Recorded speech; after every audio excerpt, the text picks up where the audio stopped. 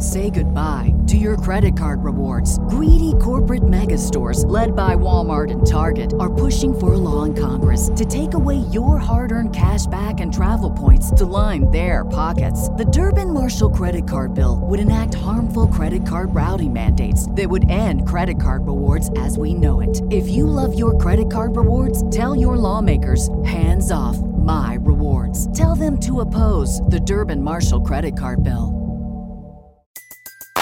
Everybody in your crew identifies as either Big Mac Burger, McNuggets, or McCrispy Sandwich.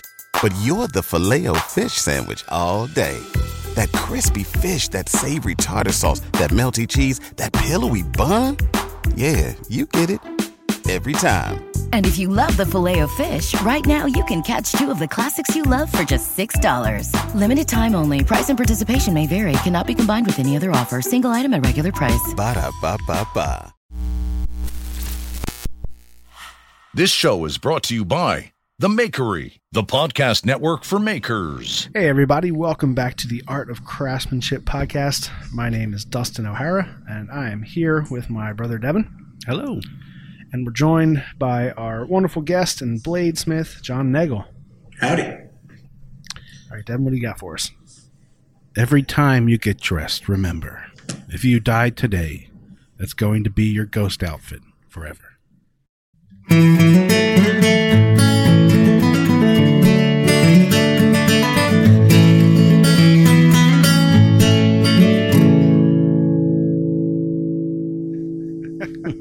Is that true, though? Do we know that for sure?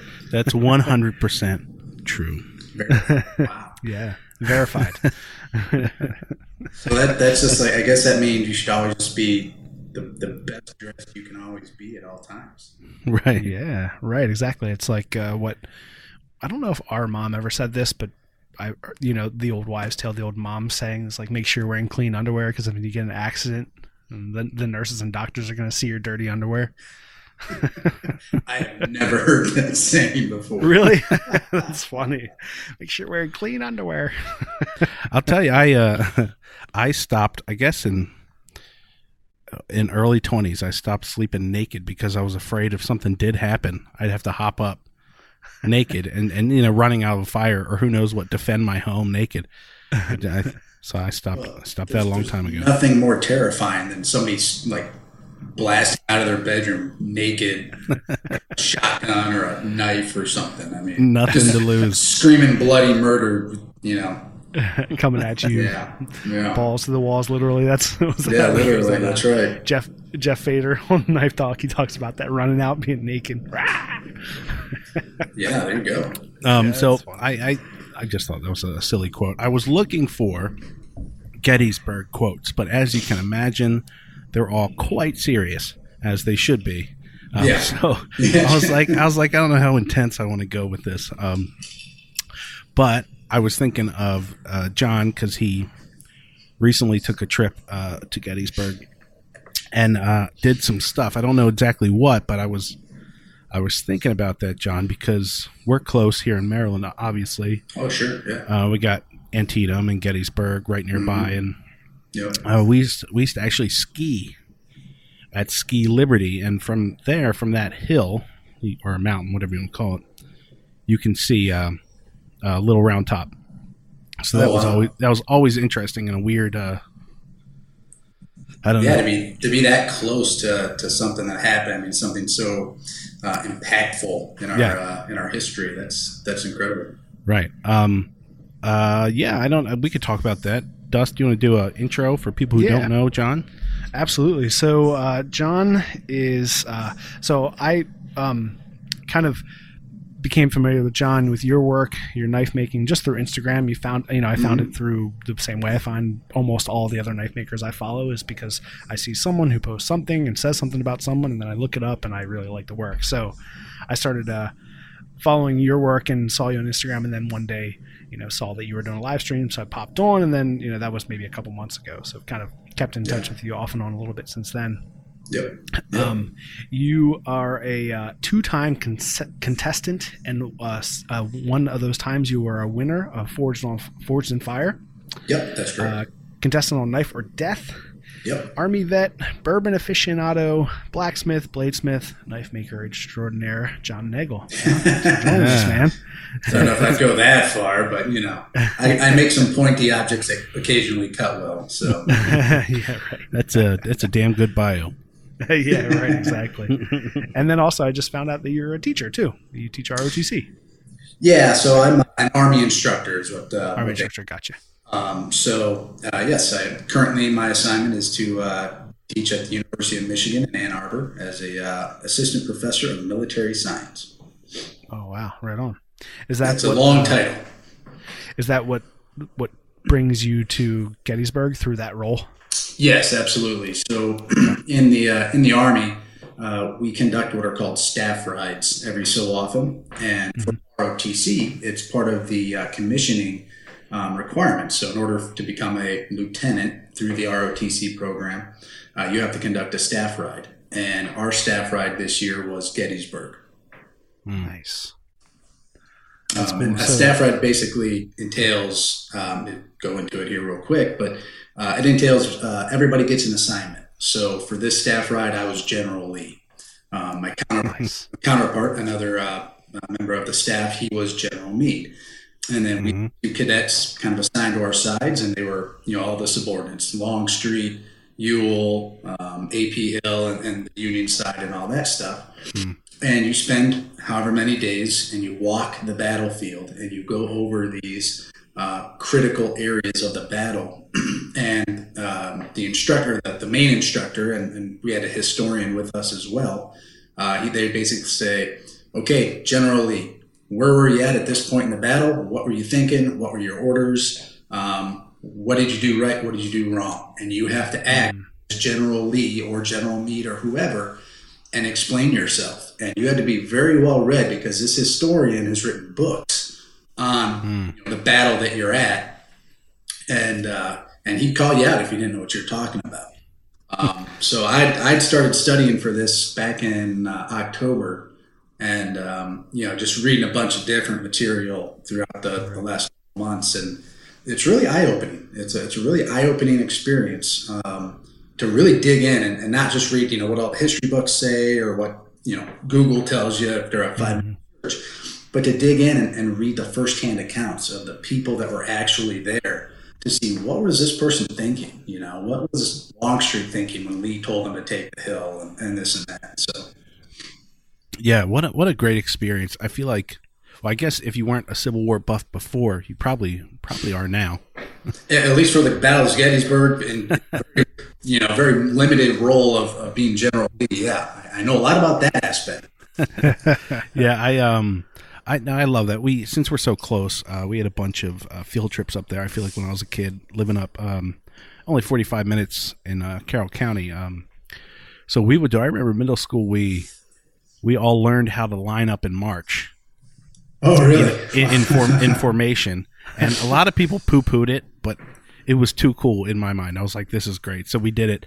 The whole middle school marched around, on the certain parts of the field and learned just basic stuff. But that was so much fun. And what a great thing to be able to study for something for like 2 months and then go to the actual ground where everything is still relatively looks like what it did right. back then, especially Little Round Top. All those rocks and boulders and stuff, you can really put yourself in the situation and picture where people had hunkered down and probably were hiding. It's a great place. Yeah, it's you can read all the books you want, you can watch movies and this and that, but until you are actually there standing on that ground and you see what these, the Confederates say at Little Round Top, what they had to walk up, right? Just to get to the battle, or for the grand assault from Pickett's charge. We walked that. We walked from where they started all the way to where the Union line was, and you never lose sight of Little Round Top. So the batteries that the Union had up there were just raining hell on these guys as they're walking across the field the entire time. And again, the Union position is elevated. They're entrenched. They've got over 125 guns up there, cannons up there, just blowing the snot out of these guys, and the fact that some of them even made it to the wall and all that is just incredible. So it was a great experience. When you so going into a little bit more, so you were there for 2 days, right? So you were there 3 days. 3 days. 3 days. Okay. So we were there basically the same length that the battle actually took place. And so when you were when the historian was talking to you, when you were going over the stuff, was it like you were going over the parts of the battle when they would have happened over those 3 days? Yes. Yep. So we walked the battle as it happened. So the morning on the first day, we were where the Confederates were approaching the town, where the Union cavalry spotted them and all that stuff, and we were right there where the Union line established their first defensive position. Then we switched over and basically just walked or drove the battlefield in sequences. It was really cool. Oh man, that's so cool. I was just talking to my wife about it briefly before we started recording. And I was telling Devin too, like when I was watching your live stream last week or maybe the week before, the weekend before, and you were saying you're going, I was like, all of a sudden got super fascinated. I was like telling Devin about it, and I was telling my wife about it. It's so cool, being there over those days and thinking about like, there's 3 days, there's got to be like significant downtime, and you got to think about it, and there's the strategy, and when do there's like, when does one side charge or shoot? It's just crazy. I can't. Yeah, it was, can't imagine. and especially going there with this historian who knew this battle in and out. He lent a whole lot of perspective that you don't really find even when you do the deep dive in your research. Yeah. He's done so much more, and he's been to like archives and seen the actual historical documents and this and that. And I was trying to stay in character, right? Because I was being General Lee, so I was trying to speak with like a accent and I'd watched the movie Gettysburg a few times and was trying to mimic the character there, and he would just ask these pointed questions that would just totally take me out of character, because I was like, don't know the answer to that question. And he's like, well, for instance, was General Lee's headquarters, where was it? So I was like, well, it was here. I was sure it was in this one location on this right off of Seminary Ridge, off of the Emmitsburg Pike at a widow's house. And he was like, was it really? I said, yes. Yes, so.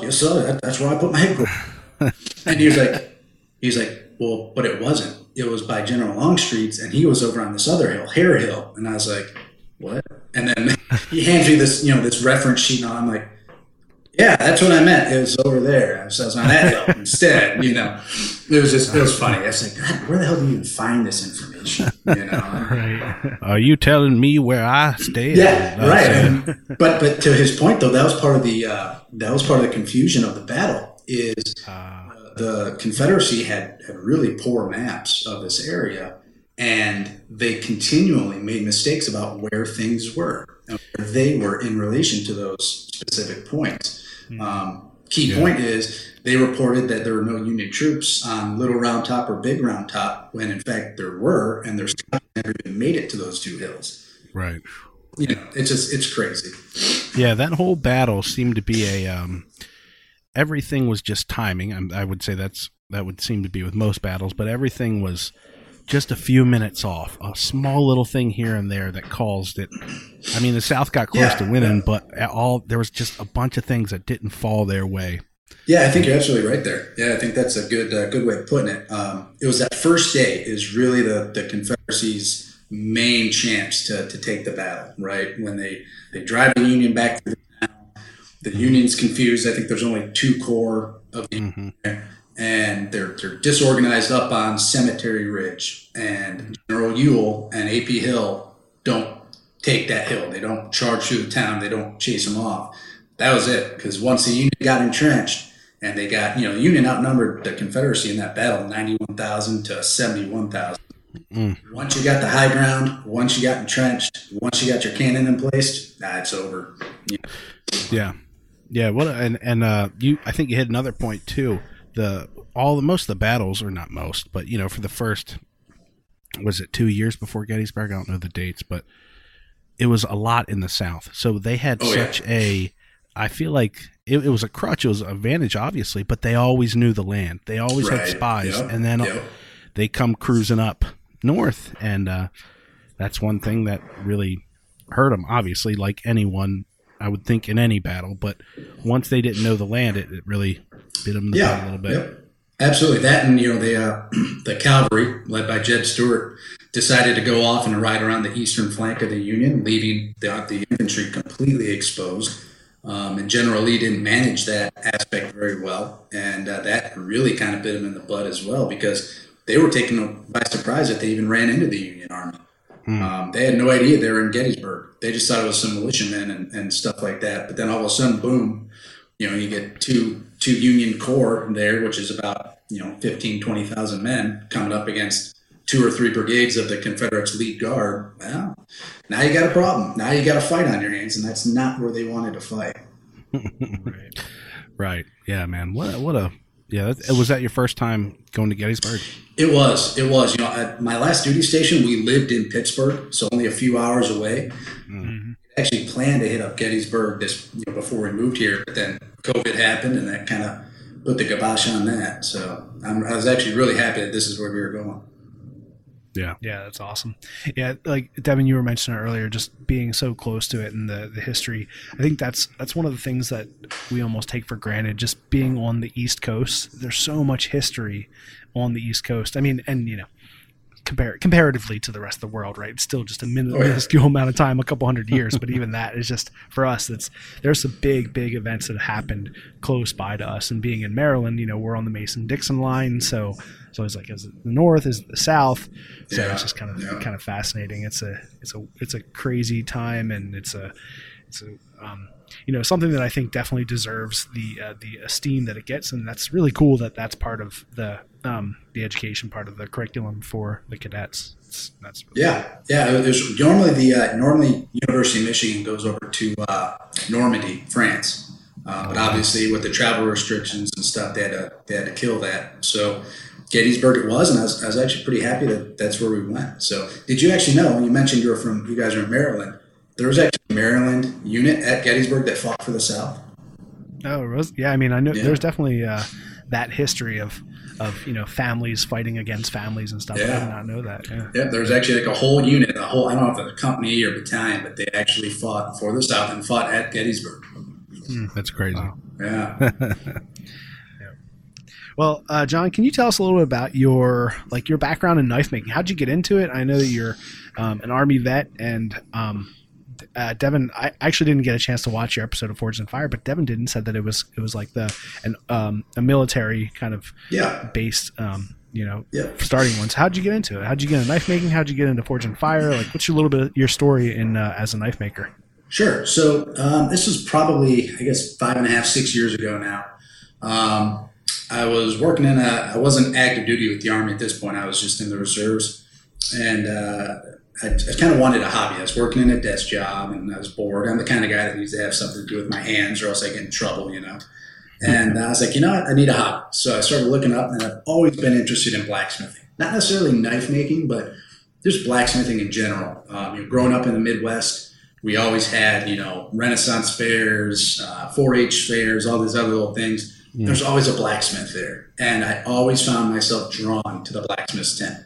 Just there's something about being able to take a bar of steel or iron that, when it's cold is totally immovable, and you heat it up, you hit it with a hammer, do some other stuff, you can turn it into this beautiful piece of art or a tool or something cool, right?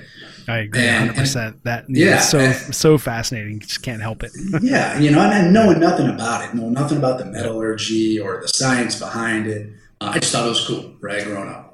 So again, I wanted a hobby, so I looked up on YouTube, of course, which is where I discovered your page because I was looking up different topics and things like that. So I found your site, and I think actually, just a little sidebar, I was looking up how to do a stack leather handle on a knife, and your video popped up that when you were refurbishing a knife with a stack leather handle, and I think that's what drew me to your page. Nice. So that's the when we put the American flag in the background, we draw on all the vets. Yeah. There you go. Yeah, exactly. So I just looked up on YouTube, how do I start blacksmith? How do I I start out with a cold forge. So I just did the very redneck version of a coal forge with brake rotors set into the top of a 55-gallon drum for a lid or for a shelf, and an old bathroom fan for my blower. Got a broken anvil off of Craigslist from a guy for like $100. He was a knife maker and where I was living at the time, Indianapolis. And I just started, right? I totally tore out my shed, revamped it, all this stuff. And the minute I heated up that piece of steel and hit it with a hammer, I was hooked.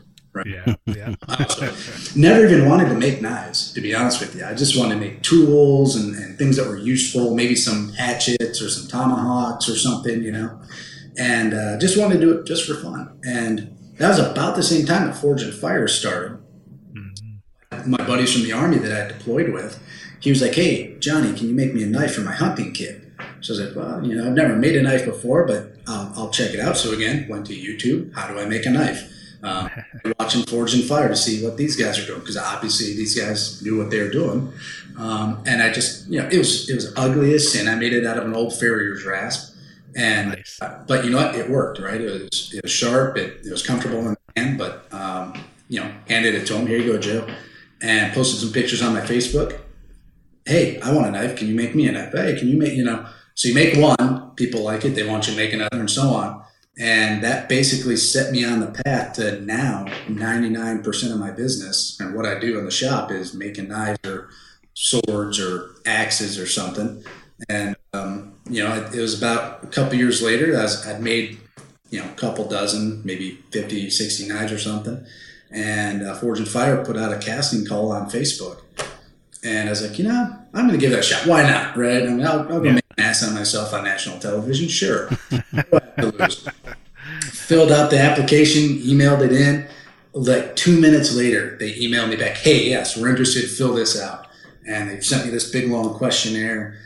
Filled that out. They send you back and set up a bunch of Skype calls and interviews. I think there's 4 or 5 of them that you got to do. Jeez. Yeah. And then you got to fill out a background check and this and that. And they're like, "Yep, hey, we want you. We got the perfect episode for you." They don't tell you what it is. And then a couple months after that, they called me to set up the travel arrangements.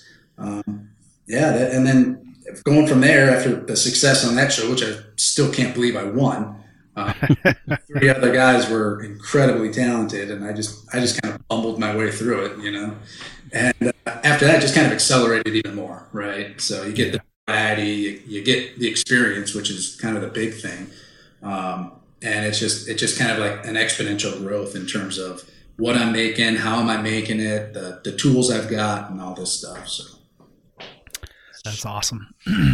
Yeah, I feel that kind of that exponential growth once you kind of get over this, a hurdle, whatever that may be. It's, for you, it's like getting into the show, getting into that community, right? Making those connections with other guys, and, people start knowing your name, and then they start telling other people about you. And like you said, it's that kind of word of mouth and that exponential growth. That's good. It's super cool. I like, I'm sure now when people tell you, they're like, somebody meets you for the first time. "Oh, you make knives? That's cool. You ever think about being on Forge and Fire?" Yeah. Yes. Every time. Never thought about it at all.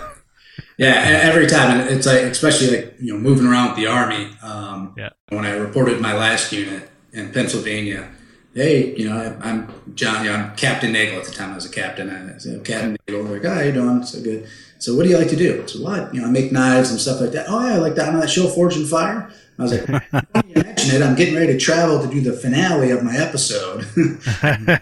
Actually, that's actually how I got my last house. Is the guy was a fan of Forge and Fire, and I told him, I said, "Hey, well, I can't tell you anything, but because we're getting ready to go film, but keep an eye on that show around Veterans Day or Memorial Day is when it was. Memorial Day, because you might see someone you know." Because he was hesitant. I asked him about setting up a forge and stuff in the garage. He was like, "Well, I don't know." I said, "Well, I'm going to be making knives, and I'm on the show." "Yeah, oh man, me and my son love that show. Yeah, come on in here. No down payment. Here we go." Yeah, right on. He's like, "Oh, if you're going to be on that show, then you understand. You know what you're doing." So yeah, exactly. I'm like, "Hey, I've got renter's insurance. I've got that covered." Right. I haven't. Only unintentional fire I ever had in the forge was when I was first starting out, first trying to learn how to forge weld. Again, I was using coal. Coal is very hard to to monitor and to control the heat. Once you get that air going and everything, it's almost like it's either full blast or nothing at all. Right. Yeah. And I was forge welding. I think I was doing a tomahawk or something, a wrapped eye tomahawk. Mm-hmm. And, you know, I think it was Sunday morning. It was kind of early and stuff. And I'm hammering on it, trying to get set to weld. And next thing you know, I notice it's really smoky in my shed. And I look up the forge, and there's these flames leaching out from behind the concrete backer board that I had lining the wall behind my forge. Behind that concrete backer board was fiberglass insulation, which, if you don't know, combusts at about 3,700 degrees Fahrenheit. Yeah, I was going to say, geez. Yeah, it had combusted. so I get, I cut the air, I douse my flames, douse the fire, grab my fire extinguisher, go run around to the outside of the shed, spray it all down and everything. And there's smoke billowing all over the place, Well, right behind my house at the time was a fire department.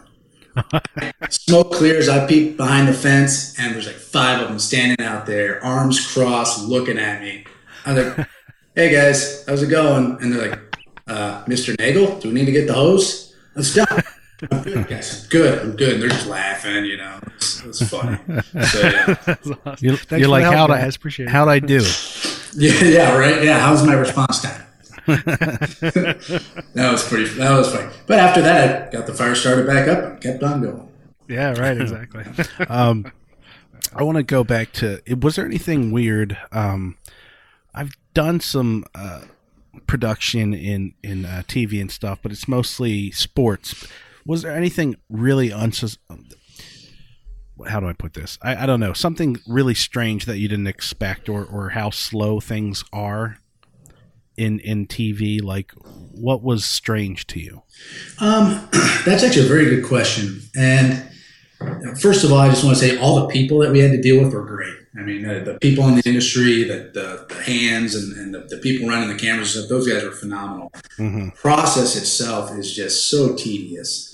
Right. So what they don't show you is when you're at home doing your home forge time, for example, you start off the day with about an hour and a half interview, and they make you say things 3 different ways: present, past, and future tense.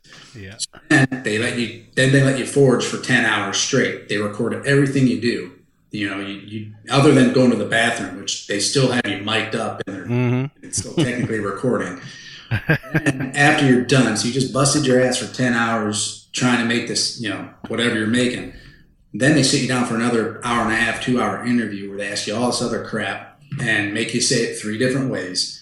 And it's the same thing while you're on set too. Yeah. They do an interview to start off, then they do an interview right after the action, then they do an interview right after you find out your results and all this other stuff.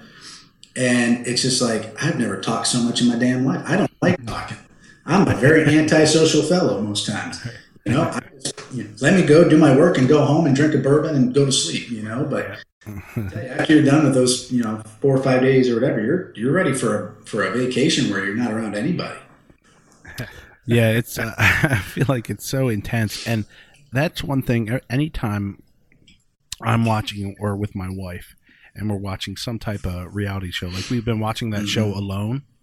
Oh yeah. Right, where those guys go out, and actually that's how I watched your episode of Forged in Fire, because Discovery Plus just came out with their streaming service, which has all their TV channels, right? So I pulled up Forged in Fire, but I also pulled up Alone and watched that, and they can make people to be pretty much any way they want, because they can edit together, and especially in that show Alone, because those guys are talking to themselves and cameras for hours, so they can stitch together any sentence they want to make that person look any way they want. So I'm always telling her, like, they seem a bit like an asshole, but put it as a grain of salt, because he could have been positive all day long, and they pick that 1 20-second clip where he's bitching. No, that's a great point too, because they film you. I mean, literally, they've got so much film on you, and the stuff they pick to show, you're like, why did you pick that quote of all the things I said? Right. You decided to play that quote at that time, and say, oh, whatever. But yeah, you're absolutely right. They can make somebody a hero or a heel very easily.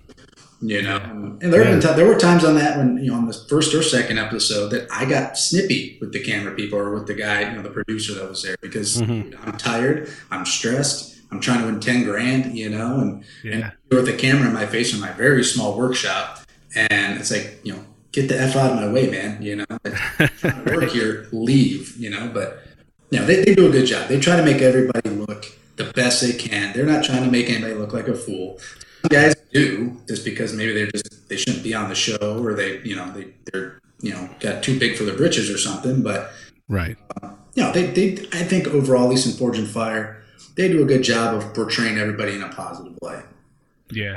Yeah, that is something that that's been nice about that show, is just the light that it's brought onto the knife making community in general. Absolutely. It's just, you know, it's super positive, you know, they do pick that, you know, every person that I've heard talk about their experience with Forge and Fire has been like, you know, yeah, it was cool, you know, it was a fun experience. We did the thing, but I also got to meet these people, you know, and those were the connections that, you know, that people always come out of. You know, I know that you have like a pretty good relationship with Jay Nielsen, right? And so I know you guys are you're doing like some commissions for him and stuff, and that's awesome because he's a legend in the knife making world. You know.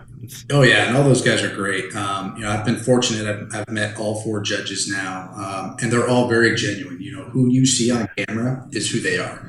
That's good. Jay Nielsen and me have really hit it off. He's kind of like my big brother. We have our personalities, very similar styles in terms of what we like in knives and stuff like that. So yeah, he had me, or he's having me make a kitchen set for his wife, who actually joined the live stream as well. I did not know it was her. It's a very weird Instagram handle that she's got. She's a very particular woman in terms of what she wants, which makes my job easy because, hey, you tell me exactly. I'll make it. I don't have to, you know, keep guessing whether or not you're gonna like it. But yeah, it's you know, it's an honor. Yeah, like you said, he's a legend in the knife making community. I certainly look up to, and he's asked me to do this extremely particular project for his wife of all people. And then he's also, you know, his books are closed right now because he's booked 3 years out, you know, for knife orders. So he's actually giving some of his customers my information to nice for them, and, you know, vouching for me. So I'm like, oh geez, now I really can't mess up. This guy's vouching for me here. Yeah, you know, but it's so cool because, you know, in other industries, people may be like, well, I'm not going to give you, you know, I'm not going to give you my business because that's my money, right? But in this, it just seems, for the most part, in the knife making industry, there's plenty of people out there that want a custom knife, and there's plenty of different customer styles. Whether it's, you know, you want rugged or rustic looking, whether you want high polish, super finish, whether you're looking to spend $100 or $2,000, and everywhere in between, there's plenty of business out there, you know. Yeah. And why not help the guys and girls that are just now starting out, because they're not taking away from your business, you know. Other than the people Jay Nielsen have sent me, I'm not taking his business, you know. I'm not eating into his clientele. And yeah, so it's a very unique industry, I think, in that regards. Yeah. I think we've talked about that before, Dust, where it's maybe it's just people working with their hands. Crafts people are usually good folks. You would think, I don't know, maybe it's just because they appreciate hard work. So it's not totally all business. It's not one of those things where it's like, oh, well, it's just business and I have to undercut this price by this, and I do what I want. And if I'm a jerk, hey, it's just business. It's kind of people working with their hands who appreciate hard work. And it's usually those kind of people are somewhat alike when they get together, and they're not so petty, you would think. Yeah, and I think, too, it's part of your reputation. If you're known for being a dickhead, you know, people are less apt to buy from you, maybe. Maybe if you're like one of the best makers on the planet, okay, you can be as big a dickhead as you want. But for the most part, it's, you know, salt of the earth kind of people. Hey, I'm going to treat you like family because you're either a customer and you're helping me provide for my family, or you're a fellow maker and we're in this community together, this renaissance of makers in this country, at least, where, you know, made in the USA means something again, you know. And it's I don't know. I take great pride in, you know, everything I do is handmade. I make from the sheaths up to the, to the blades and all the accoutrements and everything like that. I buy as little as possible in the way of fabricated parts for what I'm doing, and there's a big pride in that, and I think it's a big community, it's a small knit community that's trying to grow and trying to reestablish itself, and the more the merrier right now. Yeah, absolutely.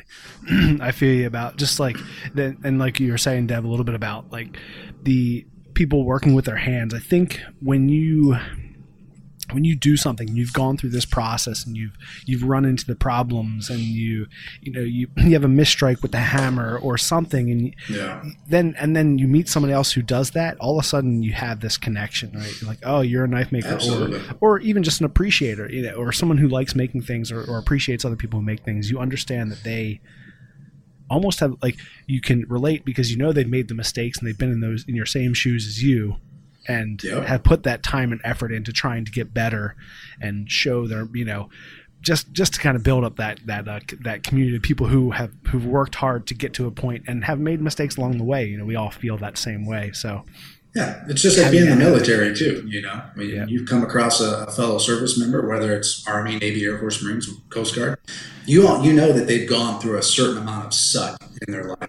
Yeah. And you can all relate to that, and that's why you get a group of military guys and girls in the same room together.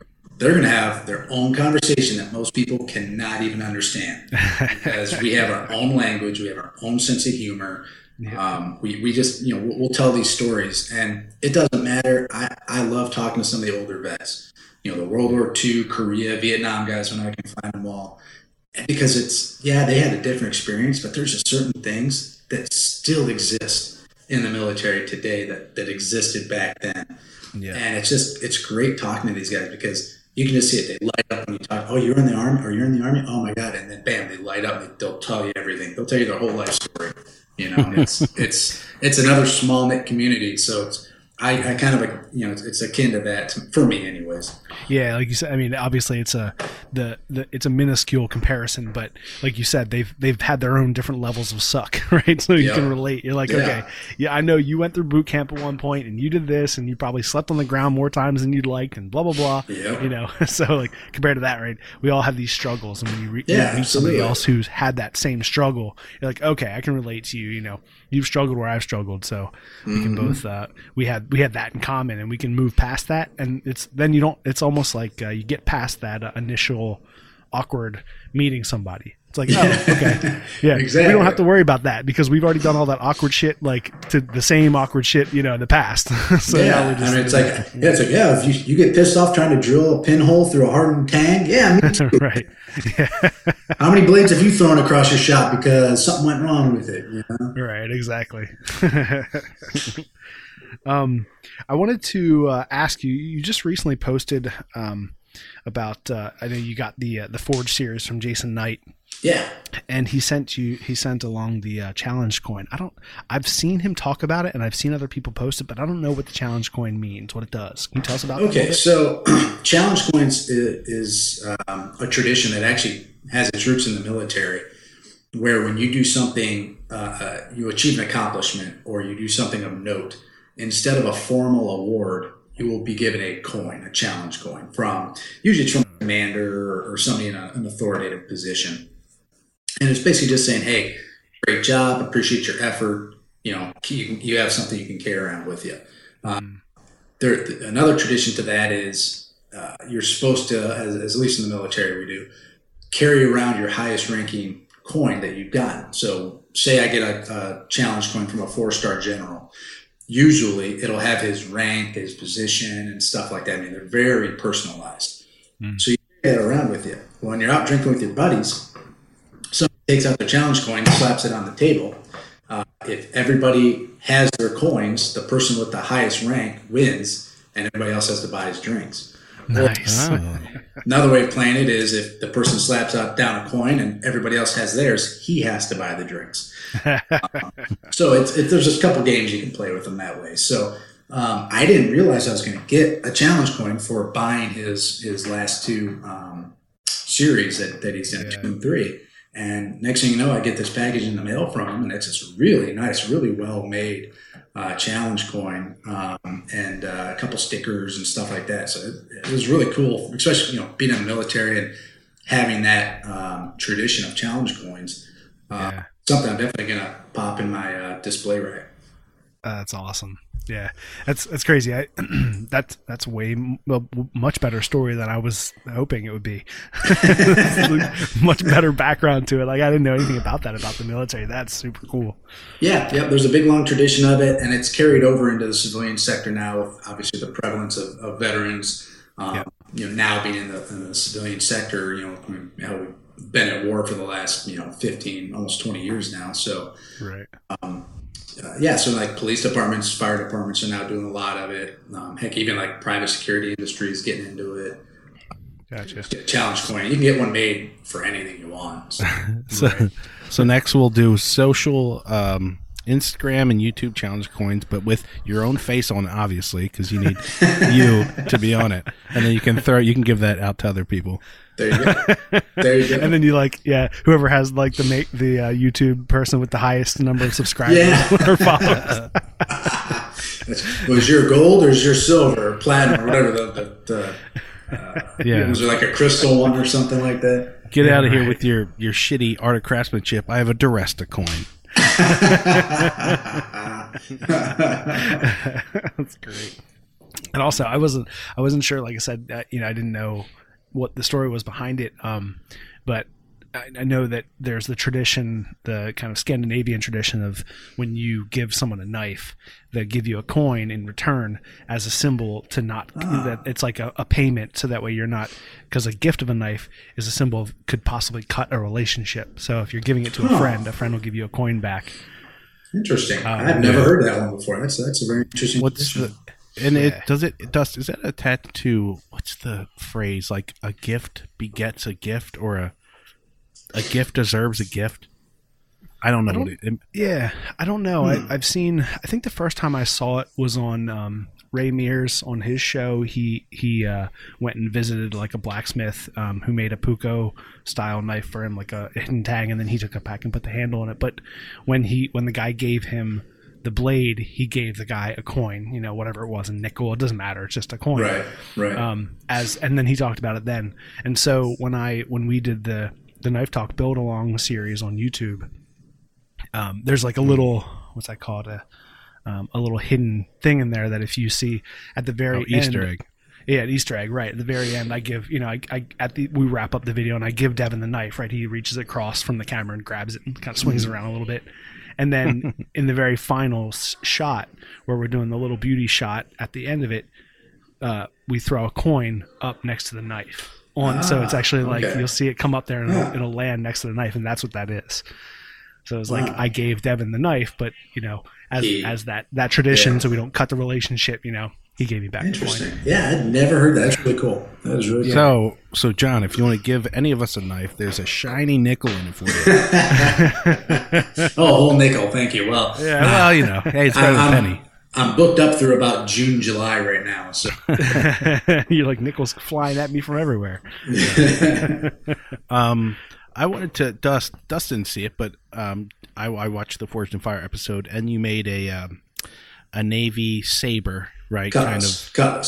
Oh, I'm sorry, right? Cutlass. Yep. And we did a pirate cutlass out of a machete. Yep. And I actually was that was surprised. Our only sword that we did, or Dustin did, happened to be kind of related to yours, and they weren't that similar, but what a cool looking blade to make. Thank you. Yeah, it was a fun one.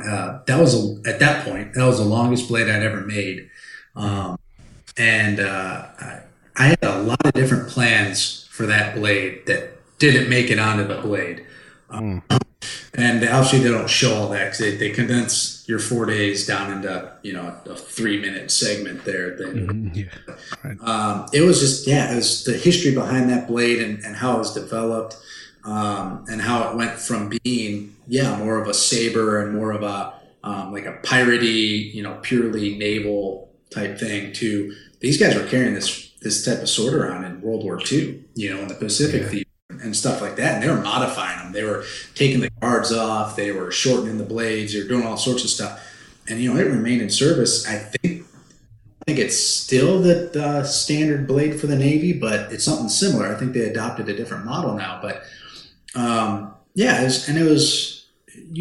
the traditional ones have, a brass guard, and they're kind of fancy looking and all that. The one I made, I was like, you know what, I want this thing, because this is supposed to be a Memorial Day episode. So I was like, you know what, this thing's going to look like it just got done storming the beaches of Normandy, and someone picked it up off the sand, and they're going ready to, raise some hell or something. And so I did a mild steel guard that I blackened, and I pickled it, or whatever you want, puckered it, or whatever you want to call it, with my hammer and stuff like that. Just made it look beat up looking. I did a homemade micarta handle made out of OD green and canvas micarta, or khaki canvas micarta. And the guy said that I was the first person ever to make their own handle material for the show, so I thought that was pretty cool. Nice. So, those were the two colors that were worn by the GIs in World War II. I put nautical star pins in the handle, so like stars of the compass and stuff like that. Yeah. And that was actually a throwback. They didn't show this on the show, but when I first deployed to Iraq in 2006, my brother, before I left, he was also in the military. Guy I looked up to, gave me a compass, and on the compass was engraved, "So you may always find your way back home." Nice. I wanted to put kind of an homage to that, so I put nautical stars in there. On the blade, I stamped the D-Day's date on one side, and then USA on the other side, and then I smoked the blade. I took the blade up to like a satin finish, and then I blackened it and polished it so it kind of looks smoky and all that, cool. and kind of represent the fog of war and stuff like that. So it turned out really, really nice. I wish they would have sent it back to me, but they bought it for $10,000, so I guess they get to keep it. Yeah. Not bad price. No, not at all. Everybody asked me, what's the most expensive blade you ever made? I was like, well, I guess it was that $10,000 sword I made.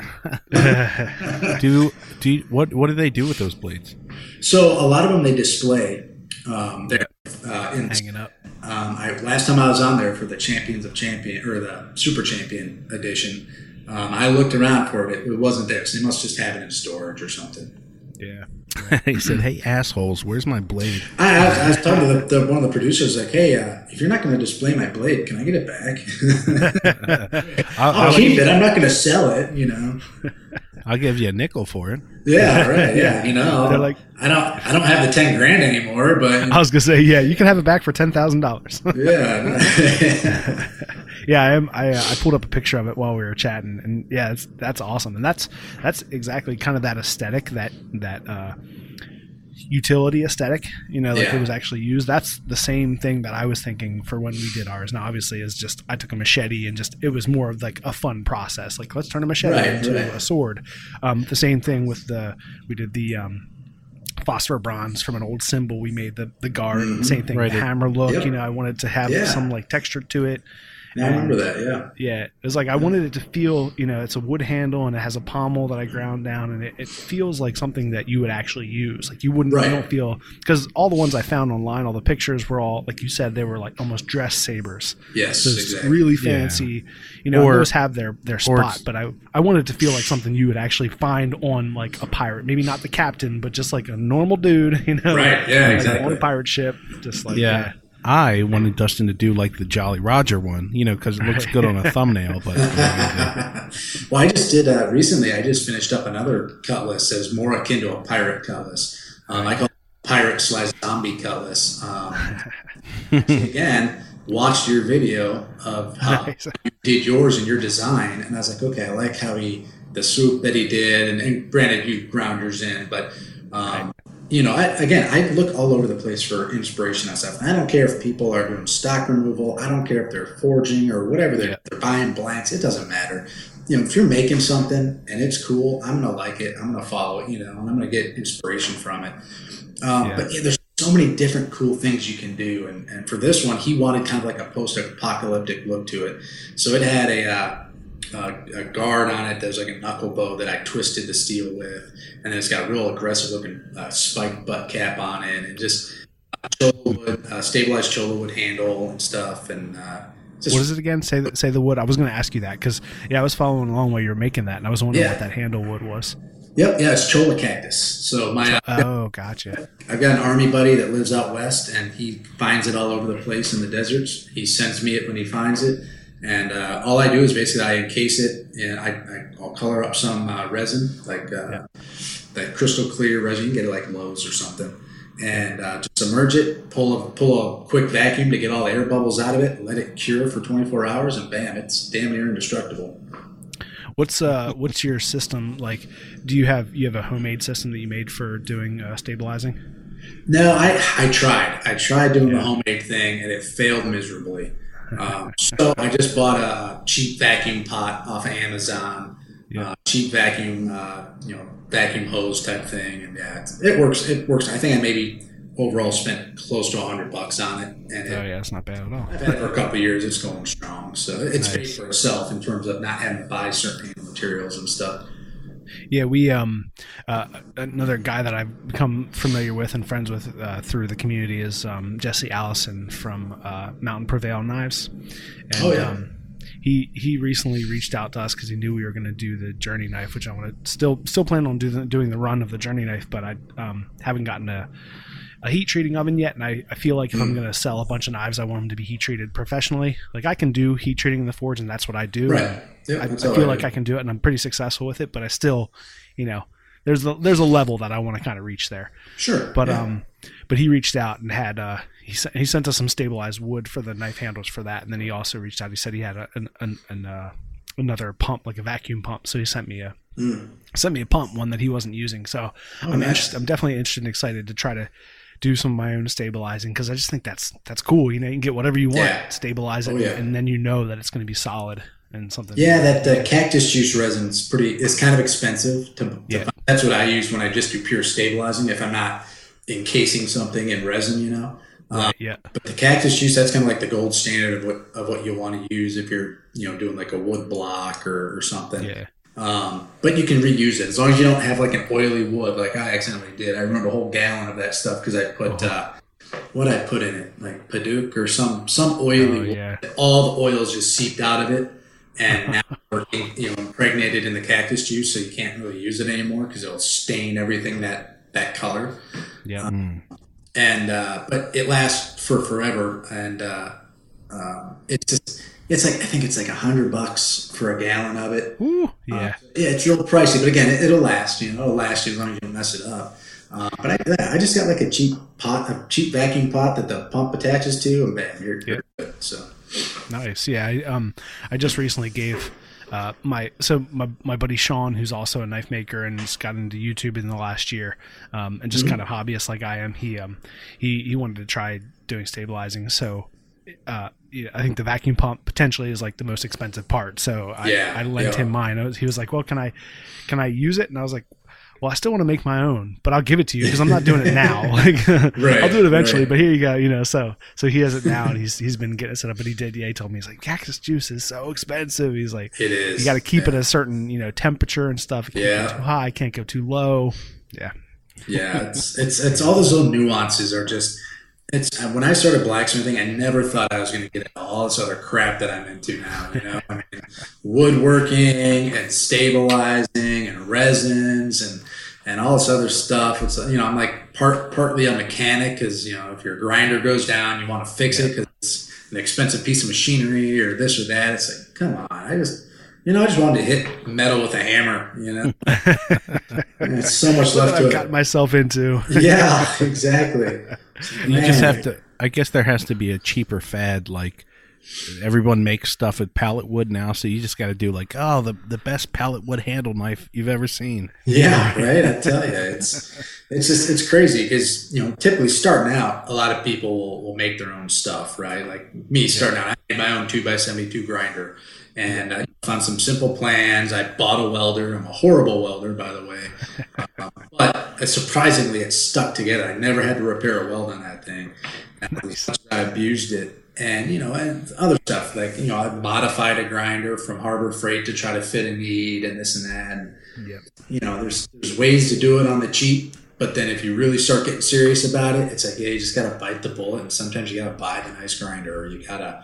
Like I said, I bought a forge press with my winnings from Forge and Fire because I knew it would pay for itself in months, and it has. It's been probably the most useful, other than my belt grinders. It's probably the one piece of equipment that I probably wouldn't want to do without in my shop these days. Yeah, I agree. I think you hit it on the head. When you start out, you want to spend a certain amount of money as a certain amount of experience grows. So it's like you start out here, you're getting into it. You might make a couple bucks off of it here and again. So then you might take that couple bucks and you put it into, like a 1x30 or something, right? Or you get this thing and then you make a little bit more money and then you feel justified. And I think it's crazy how you can grow that way. Like as you grow, if I'm putting more money and more time into it, I'm going to make more money and then it's going to pay itself off really quickly. So, absolutely. But it is tough for the beginners. And I think that's one of those things that a lot of people have commented on our channel over the years, that people really appreciate that I, show how to use these different tools that everyone has, and that's just because that's what I had. That's what I was working with at the time. Using the 4x36, grinder, vertical grinder. That's like what we did the first knife on. And then moving up, that's what I started on. That's what I started on. Yep. Yeah. Started by 36. 1x30. It's crazy. Yeah. Right. It's if we had more money, we wouldn't be using these tools, but exactly. I'm glad you appreciate it. It's like, what's the Johnny Cash quote, or at least in the movie? Like, how'd you find that steady as a train, sharp as a, he's like, if we could play any faster, we would. That's just that's all they could do. And it happened to work out. Yeah. That's right. Yeah. Yeah. And, I think that's again where, when we were, it's funny. I don't remember obviously I don't remember, but, when we first started, we decided to start the channel. We were trying to think about a name for the YouTube channel, and I came up with a really awesome name. It was something similar to The Art of Craftsmanship, but it wasn't that. But it was really good. And then Devin, I thought about it. I didn't write it down, and then Devin asked me the next day. We were thinking about it, and I was like, I had this really awesome name. I can't remember what it is, but it was something like The Art of Craftsmanship. It was kind of the combination of art and craft, because the idea is that it's that, right? It didn't matter what we were making or the price of the tools or the process. It was that we put our all, and like the highest level that I could do, by the end I wanted to look a certain way, right? I wanted to look like there was some craftsmanship that was put into it. It was made well. Absolutely. It was made to the best of my ability, right? So it's like, it doesn't matter, you can have someone who's just starting out. I mean, you have obviously, the master smiths come from somewhere, right? They come from the drillsmiths, and they come from the apprentices, and you get to the end eventually, but you have to have that desire. Someone asked me, I think in our live stream that we did over the weekend, where we did the unboxing of the 100,000 subscriber plaque, about it was my education or something, or it was a question about that, and the one thing I think that definitely has helped me as a maker is my education in art. My background in art has given me a certain level of aesthetic, like an aesthetic eye. So when I'm looking at something, right, I'll look for lines, I'll look for shape, I'll look for clean things, and those are the type of things that I stand out. And so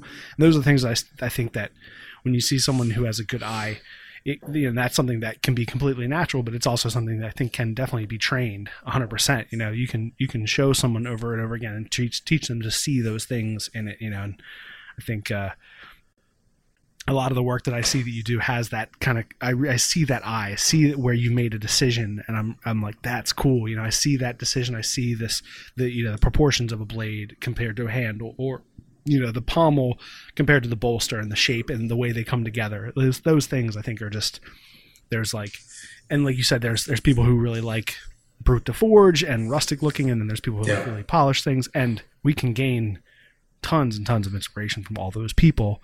Oh yeah, for sure. It is, and that's the other thing. We're seeing the end result, right? So this is people that have they made the mistake somewhere, they've fixed it, they've cleaned it up, and they've given us an end result, and it's just what we're looking at. So if you want to get inspiration, you go online, you start searching things. Like we're working on this we're going to start a new video tomorrow on making a kukri from a brush axe. So taking, a brush axe looks like, so it's a big curved blade on the end of an axe handle. So we're going to take that and make a kukri because it's already got that kind of shape to it. Right. So I'm a high school teacher, architecture teacher, and on Wednesdays we have a shortened day on Wednesdays, and so we do a sketchbook. So they just draw, and then I talk to them about the work that I'm doing, and sometimes I'll show their work virtually because we're doing it virtually in Maryland.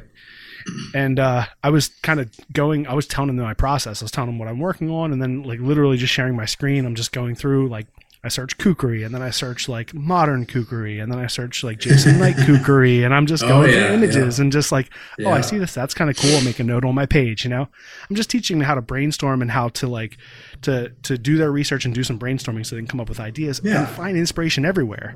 It's like, I didn't start out by searching Jason Knight kukri. It was just, I just want to see a lot of different kukris and see what they look like. So then I can pull from all these different angles and try to come up with a design that I think is interesting.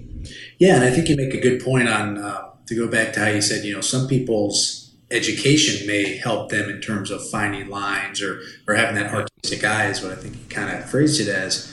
Yeah. My education is, I'm a philosophy major for my undergraduate degree. And for my post-grad degree, I did security and safety leadership, so nothing, no artistic background whatsoever. So for me, drawing out blades and doing the sketch has always been a struggle for me when I do the design part of the build. And a lot of it is, how long does it need to be? How wide does it need to be? How long does the handle need to be? I'll figure it out from there. I know it's going to be a kukri shape, or I know it needs to be a Bowie knife shape. I'm going to move the steel in that general direction, and then I'll, once I get there, I kind of just let my eyes do the walking and let me know, okay, this needs to be thinner, this needs to be longer, that or that. And then of course the grinder comes into play, and that's where you really make your final refinements. But I've tried to put a lot of work in and a lot of time in on my design side, because the way I'm looking at it now is, okay, if some of my clients now are a little more high end, or I'm getting to that point where I'm getting a little higher end clients, they're going to want to see what this is going to look like before it's done, before they down, $800 or $1,200 or whatever it is on a Damascus knife or something. So I'm for most of my clients right now, a chalk sketch on my fabrication table will work. Some of these guys, they want to see, all right, what are you going to make me? What's my money buying? So it certainly can be learned. I find using pencils instead of pens helps. So you can erase your stuff and get you some design paper with some grid lines, so you have some some baselines and stuff like that. But other than that, that's the part for me that I've always struggled with is that design portion. I can pick up a piece of steel, heat it up, and hammer it and get a pretty cool blade design. Just like the ball bearing knife I did. I didn't do any drawing. I had no idea what I was going to make. I just want to see how big of a knife I can make out of that ball bearing, and ended up being a pretty cool looking camp knife. About a 9-inch long camp knife. So. Yeah, I think that's definitely. I think all those angles of getting to that end result are all valid. Some people have that talent, and some people have to work for years to build up that skill, and then they can just pick up a thing and just forge it and be happy, and forge to the end. Some people start out design like as an artist, be trained that way. I always start out with drawing sketches and making notes and things and thinking about stuff, because that's how I want to see like the end product kind of before I get to that point. Right. And there are times when if I'm just making, like if I'm playing around in the forge and I'm just forging out a knife from whatever steel I have, that's one thing, right? I'm forging a blade and I kind of understand what a blade should look like, so I just play with it. But if I have a project in mind, then I work design first and then project. Absolutely. I think that's where it comes. It's like where like you said, there's definitely a client might want an image, right? I saw that you did a great drawing of the 3 knives for Mrs. Nielsen. The chef, the mid-size, kitchen set kind of thing. Yeah, like 4.5. I was looking at that. I'm like, your handle size, because I always kind of look at handle sizes, what different people do, because that's, I think those handles are things that can really make a difference between different designers and how it feels. And, that's obviously you got to hold it somewhere. So it's got to feel well and has to fit in your hand good. And that kukri it's a different type of handle. There's obviously lots of different types of handles, and I want to do one that's not, it's going to be a full tang, most likely. Yeah. That's how I do my kukris. Full tang. I'm not a big fan. If I got a big blade like that or something like that, I feel more comfortable if it's got a full tang, not just a right tang or a hidden tang or anything. Yeah, that's a lot of weight for exactly not a full tang. Yeah.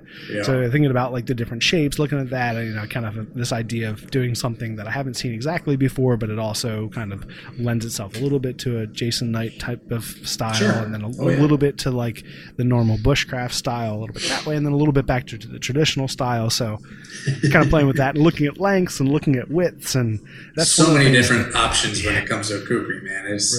You can have the ones that are damn near bent at a 45-degree angle or 90-degree angle, and others that are just slightly bent, and you got the shark fin option, and all that. I mean, there's so many. It's almost like you say this is a Bowie knife. Well, there's that could be 1,000 different styles. There's a kukri. Okay, I guess to my mind a kukri looks one way, but to somebody else's mind it may look something else. So. Right. I try not to be too judgy on people, especially like on Facebook and the beginners sites and stuff. And hey, this is my first kukri I ever made, and it's like that. To me, that doesn't look like a kukri, but okay, good job, man. I try to be positive, but sometimes it's hard.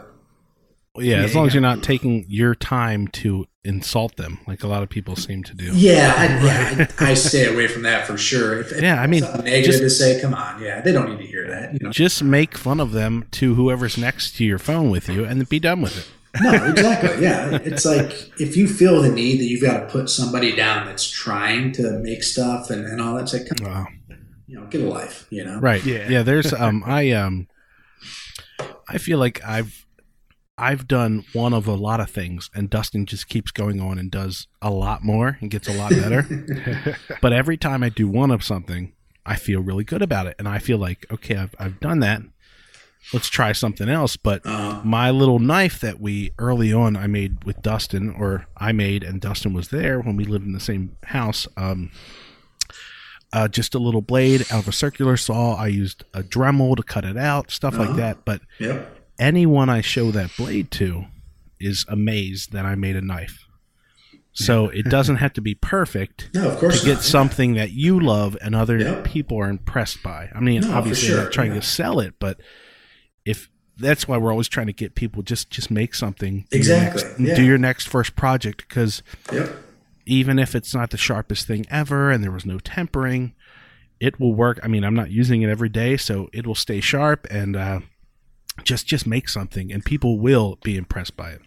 Yeah, and that's what I think for the longest time. I think we've lost that in our society here. Is we weren't a country of makers there for a while, and I don't know what's reignited it. If it was Forge and Fire, or if maybe it's just YouTube and people can see other people doing it, so they get inspired. But there's definitely this growing culture of we're going to make stuff, and it's not going to be perfect. Nothing that comes out of my shop is perfect. When I look at my knives, all I see is what I could do better next time, and it's not about being perfect. It's about, this is handmade. This is not made, this is not bought at Walmart. This is not at Lowe's or Home Depot. This is, I took my time. I made something that is now either useful to me or pleasing to my eye, or something that I can maybe sell for a couple bucks so that I can afford, to get my kid a better birthday gift or something, and that needs to be supported. That doesn't need to be shouted down because, your grind line is a little off here, or this half of this hook isn't equal to the other half of the hook. Come on. It's handmade. The reason it's handmade and people like handmade stuff is because it's not perfect, because it's not made by a machine. I remember I made my mom for Mother's Day a sign. It had a wood backing. I don't know what kind of wood it was, just some scrap I found. And it said Nana, because that was, that's what the grandkids call her. And it said Nana's, like Nana's house. And it had a holder for a wine glass. I said the wine glass because she loves wine. Nice. When I look at it now, I'm like, damn, that's ugly. But she had She loves it.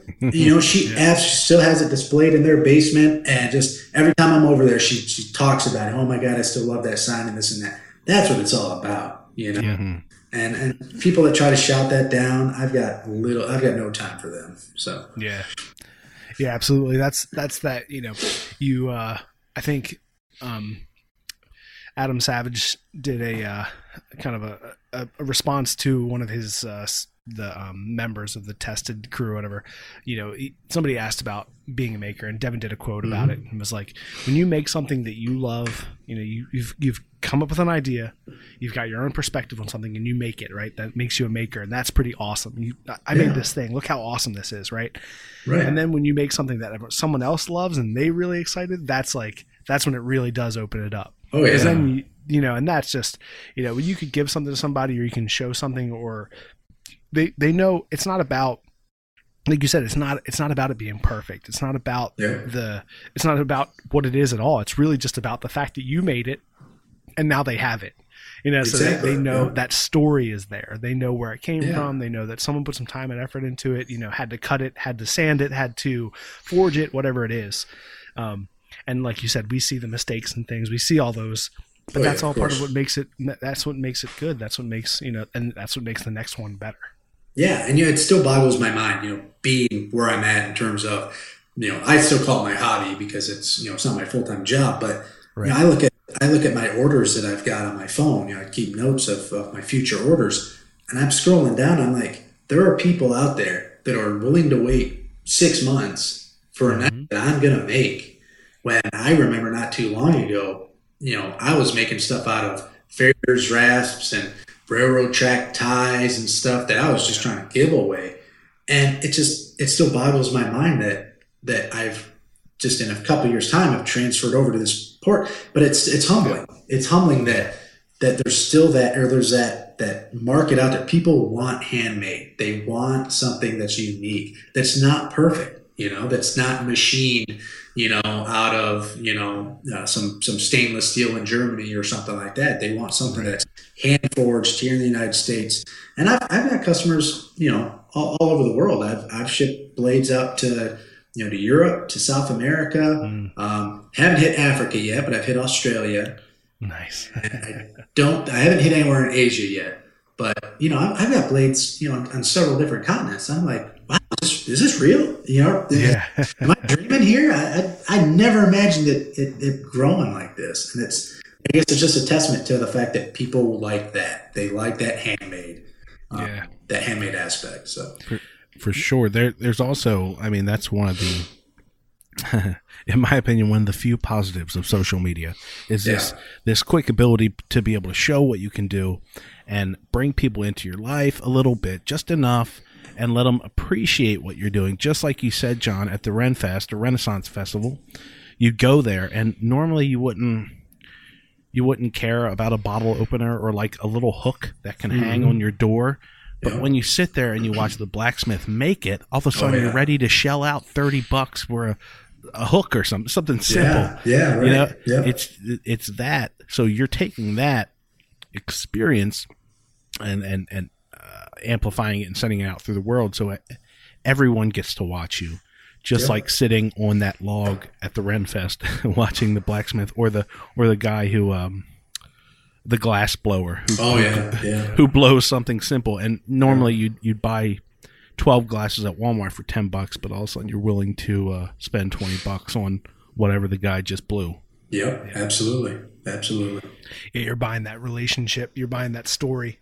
Yeah, absolutely. John, do you know Axe Wax, the company? Yeah, Axe Wax? Yeah, absolutely. It's funny. So I just sent I don't know his name, but the guy who I sent him a DM on Instagram because I remember, literally, I just sent this today.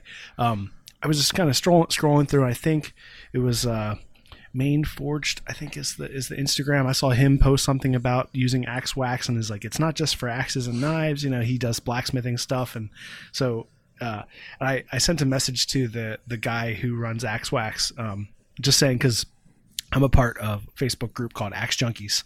Okay. And a couple years ago, he posted on Axe Junkies that he had like gotten to the point where he had perfected this concoction of waxy material stuff that he was thinking about calling Axe Wax, and he was looking for some people to help him out with a logo. He's like, I think I'm ready. I've been working on this. I've been using all my own stuff. I've given it to a few people, and people think that it's a good combination. Like the recipe is good. And I'm thinking like, what can I do? I want to start marketing it. So I'd like to, I'm just reaching out. He was reaching out for some design help for the logo. Mm-hmm. And so I sent him a message, and I just said like, I was thinking back to a few years ago when you posted on the Axe Junkies that you wanted to start selling the Axe Wax and needed help with the logo, and like, look how far you've come. You're killing it, And he's like all over the place now, and he's brought it back. He's like, I really appreciate that. It's hard to believe that was just 2 years ago. So again, it's amazing how quick, this.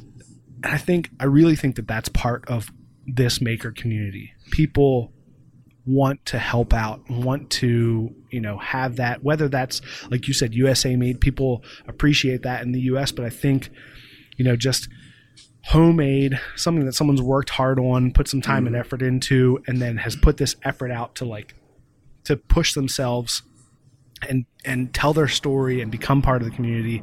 It really is, it's a welcoming time in our world that people are ready to support that. I mean, I have people all the time who ask if they can buy knives or buy axes, and I'm like, well, I have a full-time job and I do YouTube almost full-time, and I wish I had more time to do it. Maybe eventually. I always like to say thank you so much. I really appreciate it. Just keep your eye out. Eventually, I will. And I will have time to do more. And at that time, I'm going to post. So.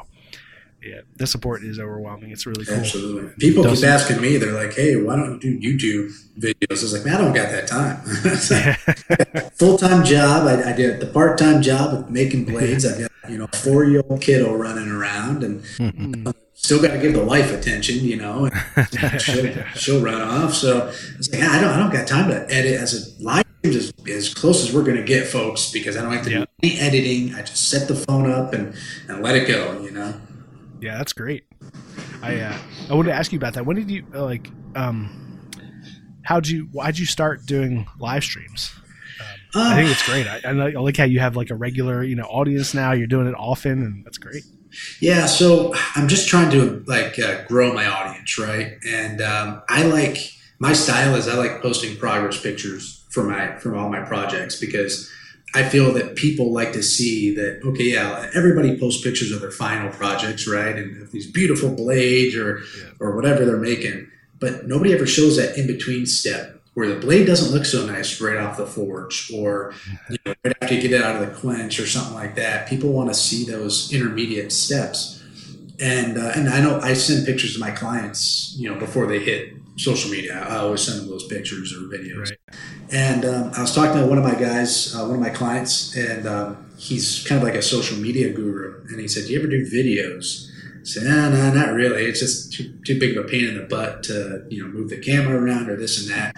He goes, look, just get a tripod, get one that's got a phone holder on it, set it up, let it go, and just do a live stream. He said, because the more stuff you do on Instagram, the more ways you use that app, the more they promote you in their algorithms to get in front of audiences, because then that grows their audience and blah, blah, blah. So I was like, all right. So I started doing it with like shop updates and that. And then I was like, you know what? I'm going to do one where I'm making something and see how this goes. And it got a very good response, Yeah.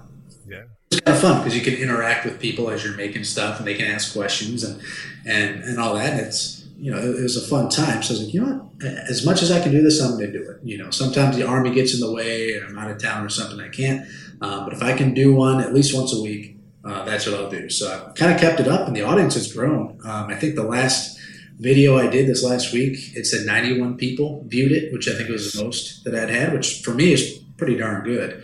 I'm sure guys like Jason Knighter, then they're probably getting the hundreds or something. But we can't compare to those guys. Yeah, right. But hey, if I can get, the main thing for me is a conversation. If I can get some good conversation, maybe answer some questions for people that are curious or getting ready to wanting to get started in it or something. Absolutely, it doesn't take any time away from what I'm doing, and it helps other people that may be trying to get into the industry or trying to make the plunge of, well, do I really want to do this or not? Hey, yeah, look, he's there. He's showing me how to do something, or he's explaining his method. And I think now I'm going to go try it in my shop. So, yeah. Right. Yeah. Whether it's like, negative 5 degrees or not, like it is up in Michigan. Hey, you know what? Yeah. It's, sometimes it's cold, but, and that's why sometimes I've got 5 blades I've got to grind on, but it's 90 degrees out, and I do not feel like sitting up by that grinder grinding these things, because I end up not being able to feel your fingers after a while. So, right. I'm going to fire the forge up, and we're just going to hammer something out, because at least I'll stay warm. Yeah, right. Yeah, exactly. Yeah. Yeah, I was just, again, talking to my buddy Sean, who's Crafting a Life I Want on Instagram and YouTube, and he is saying he's the same situation. He's got a garage, like a double garage, where he has a shop. He's got his forge out there, and I was like, why don't you just get like one of the little propane tanks and a little propane heater, right? And you just point it right at you. And he's like, yeah, that's such a waste of resource. I'm like, well, it is. Yeah. But what's the trade-off? It's like, are you going to insulate the garage? No, you don't own the place. You're not going to insulate it. So do you want to get out there and work in the cold or not? If you don't, then don't worry about it. If you do, buy a little propane. Okay, so you pay like $2 or $3 a day to turn that thing on and point it at you and move it around the shop with you. Like, come on, man, you got to get out there and work. You got to pay a little bit of money for it. It's not a big deal. And then that thing costs, the little thing you attach to the top of the propane tank costs $20, $30 from Harbor Freight or something. Maybe he doesn't want the wife and kids to come out there, and then you're obvious space. It's a sacred space. They walk out. Oh, it's freezing out here. Oh, you better go inside. I tell you, I've got one of those propane, like the jet engine looking propane things. Yeah, it burns through a 20-pound propane tank in like 6 hours. So maybe 2 forging sessions out of it, and bam, it's gone. It's like, well, that was a waste of $30 or however much it is to fill up a tank now. You just need that old electrical dish that used to burn you when you leave. My buddy had one, and we were so afraid of it. Like electric. But in his basement, we needed it. It was guy dust, and we had that. But we'd put it right up next to us, and then sure enough, we'd be wrestling or something, and always burn the shit. Burn it, yeah, that's right. Yeah, he was actually talking specifically about it. We were talking about how cold it was in the shop because he was talking about the cactus juice, and he has kind of a space in his basement that kind of is like a shop, but not really. And he's looking at it's kind of low ceilings and stuff. He's like, well, I guess I could set it up to work down there, and I could, because they're thinking about shooting, YouTube video as well. Like, can we light it well? And he's like, it might work. And then like 10 minutes later, he's texting me like measurements across the shop and how high the ceiling is. And I'm like, there you go, man. See, you got it. Just move in the basement. A low ceiling is good because you can reach up and grab your clamps off of it. Right? Yeah, right. There you go. Yeah. Put some light there, you're good to go. One of the things I wanted to talk to you about a little bit, just real quick before we start to wrap it up a little bit. But I was searching. I saw someone comment on one of your Instagram posts, like they were saying about they really like the angles you show and things like that, and so I was like, oh, does he have a YouTube channel? So I just kind of searched, and I saw that you had an interview with Tony Katz, which is on YouTube. I don't know Tony Katz, but that I watched the first maybe like 5 minutes or so of that. It's not super long, but that was really cool. Like, can you tell us a little bit about that? Yeah, so I'm from Indianapolis, Indiana, and that's where all my family is, and I still listen to local Indianapolis radio. And Tony Katz is one of the radio personalities that I listen to a lot. Gotcha. I can't even remember I think it was when I first started blacksmithing. I was just trying to get his attention on Twitter, and I was listening to him one morning, and I said, hey, Tony, I made you something in my forge. I'd like to drop it off to you. Where can I drop it off? And he actually talked on the radio. He's like, I have a blacksmith messaging me on Twitter right now saying he made me something in his forge. Should I be scared? And we just kind of went back and forth. And I made him a fireplace set for like a fireplace. It had a poker, had tongs, and a shovel. Nice. Down to the studio in downtown Indianapolis, dropped it off, met him, shook hands, we took pictures and all that stuff. And we just kind of kept in contact since then. That was, like I said, probably 5 years ago. Right. And so a while back, probably over a year ago now, he was talking on the radio again, and something got brought up like, I've always wanted a battle axe. So I tweeted him. I said, hey, I know a guy, He goes, oh, yeah, that's right. He goes, yeah, we need to get this done. Make me a battle axe. So we came up with a price and all that stuff. And I was like, look, I'll give you a deal if I get to deliver it to you and we, get to do either a video or airtime or something. He goes, all right, you got it. Nice. Well, then COVID happened. I was supposed to go into the studio and do a live on air. And he couldn't do it because of all the restrictions. I think it was March, so everything was shut down. So he's like, this is the best I can do. I said, oh, this is great, man. This is perfect. So we met up at a local cigar bar there in Indianapolis, and he bought me a drink, bought me a bourbon, bought me a cigar, and I handed over the axe, and we did a little interview. And I told him it was my dad's birthday weekend that week, and so he brought me inside the humidor and bought my dad a cigar for him. So nice. Yeah, super nice guy. Absolutely love what he does, and he does a lot for the local community in Indianapolis. So I was happy to make something for him, and it had an ashtray that was magnetic and could sit on top of the battle axe, so he could. Yeah, that was awesome. Yeah, so it was pretty cool. Yeah, it was great. Yeah, flick some ashes into it at one point. That was awesome. Yeah. I was like, that's super cool. Yeah. That's the first and only ashtray I've ever made. Nice. Yeah. So, being from Indianapolis, you're a big Baltimore Colts fan, right? Yeah. Not since 1983. Yeah. I think you guys still call us the football team from Indianapolis or something like that at your stadium. You don't even put Colts up there when we're there. Right. Yeah, why would we? Yeah, that was my birth year, 1983. So I was like, man, yeah, me too. Me too. Hey, all right, nice, right on. And actually, the day that this is coming out, which is Friday, today's Wednesday, today's the 20th. Yeah. Friday is the 22nd, which is my birthday. My 30th. Shoot, happy birthday, man! Happy birthday! Thank you very much. I always say we wouldn't have been so pissed if, well, right, you sneak away in the night, blah, blah, blah, that old story. But they never changed the design one little bit. Like everyone updates it or like goes through some changes. They have that simple horseshoe that we had in Baltimore. They didn't move it one. They're like, we like exactly what you had. We'll take it and we're never going to change it. They probably changed one or two little things on it for, whatever copyright or infringement purposes. But just enough. Instead of 6 holes in the horseshoe, we only have 5, so we're good. Well, it's the Ursays, right? They still own it, so yep, sure do. They can do whatever they want with it, Pretty much. But Baltimore stole the Browns. We came up with a whole new name and a whole color scheme. Well, congratulations on stealing the Browns. Of all the football franchises you could steal, you steal the Browns. I know, right? Well, we turned them into something, and that's true. No, you did. That's true. maybe not this year, maybe not last week, but what are you going to do? Yeah, right. This whole year has just been a crap show in terms of professional sports. Yeah, right. Exactly. Crazy stuff. All right, John. Well, we want to. One of the things we love to do when we have guests on the podcast is to ask you your disaster story, just to again, like we were talking about, bring us back to all the same thing. We're all people. We all make stuff, and we all make mistakes. So, you have a story for us? Yeah. So I got several stories for you. How long we got? No. Yeah. Right. Probably the biggest disaster story, or the one that I guess would have the most consequences. What comes from Forge and Fire, it was during the home build when I was making the cutlass. And my original plan for that sword was to have a Damascus steel guard because I knew the blade wasn't going to be fancy. I wanted the blade to just be simple mono steel because I was comfortable with it, a blade that long being in a mono steel, right?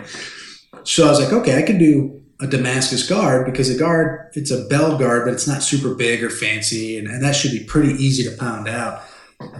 And I'd made, quite a bit of Damascus before that. So I was, familiar with it and knew how to do it and all that stuff. But this would arguably have been the biggest piece of Damascus that I've made at that point. So I think I spent 6 hours on day 3 working. So I think I just hardened my blade, was happy with it. And I was like, all right, I got to start this guard.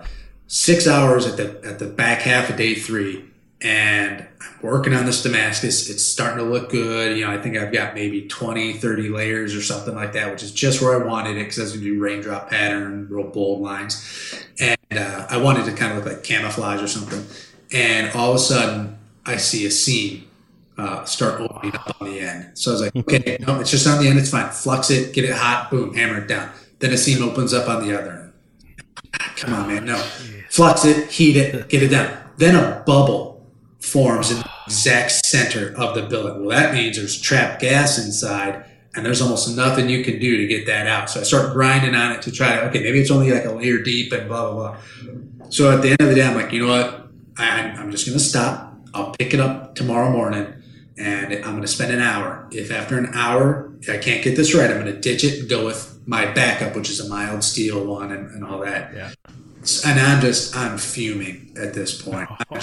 Like I said, I've wasted 6 hours. I'm tired. I'm sore. This is when you're telling the production guys to get the fuck out of your way. Yeah, pretty much, yes. Yes. And because at that time, I did not have a forge press. It was all hand hammering, this whole hand hammering. And get going the next morning. Of course, they do the hour and a half long interview, and I'm just giving him like monotone one word answers. He's like, okay, I get it. You're upset. Let's just get going. Get the forge going, spend an hour trying to either grind it or hammer it and all that. And it's just, the more I work on it, the more it fails. The more failures and inclusions in this. So I take it and I just throw it out. I throw it out of the forge, out of the garage. Almost hit my car with this chunk of Damascus. I was like, oh, thank God. Thank God I'm not a baseball player, because I probably would have hit that. I just throw it out into the street, and I just grab a plate of mild steel that I had. It was like 1/8 inch thick, and bam, just start cranking it out of that. And that could have been a disaster. If I hadn't have ditched it, or if I'd have insisted, I may not have finished, or it may have, fallen apart or whatever. So yeah, to me, that was probably the biggest snafu I've run into as a knife maker. And actually that axe too from Tony Katz. The first axe I made him failed. The forge weld failed, and the started delaminating at the cutting bit, and I had to start all the way over. So it happens even now, even today, it still happens. So nice. And that's the thing, right? You got to a point where I think that's why it's a disaster story, because you get to a point where you got to start over. But that's the point. Almost like every maker we've talked to, they've started over. Yeah, you don't stop. Just like, you don't stop. End. You start over. Right. Yeah. You're like, all right, this one, I've gone as far as I can go. I've pushed it. I've tried. This one failed. It's gotta go in the bin with the other failed shit, and then just start over, keep on going. Like you said, if you try to keep on pushing it, you gave it some time, you tried, but all right, what's the next best thing, right? And I'm sure, like if you had D-lams or something in it, and you showed that at the final reveal, like they would have seen that, that would have come into play, right? Yep. Anybody that makes something, or they've all failed. We've all failed. Anybody that says they're a woodworker or a blacksmith and tries to say they haven't failed at anything, they're full of shit. Yeah, absolutely. Come on. You're not blowing smoke up my butt, okay? I was born in the morning, but I wasn't born yesterday morning. We've all failed, but the difference is you don't quit because it's hard, or you don't quit because you fail. You learn from it. That's actually how you learn the most, is by failing, and then you do better the next time. So, absolutely. That's great, man. What a good story. I love it. I love them all. I'm glad they didn't show it. I'm glad they didn't show it on TV.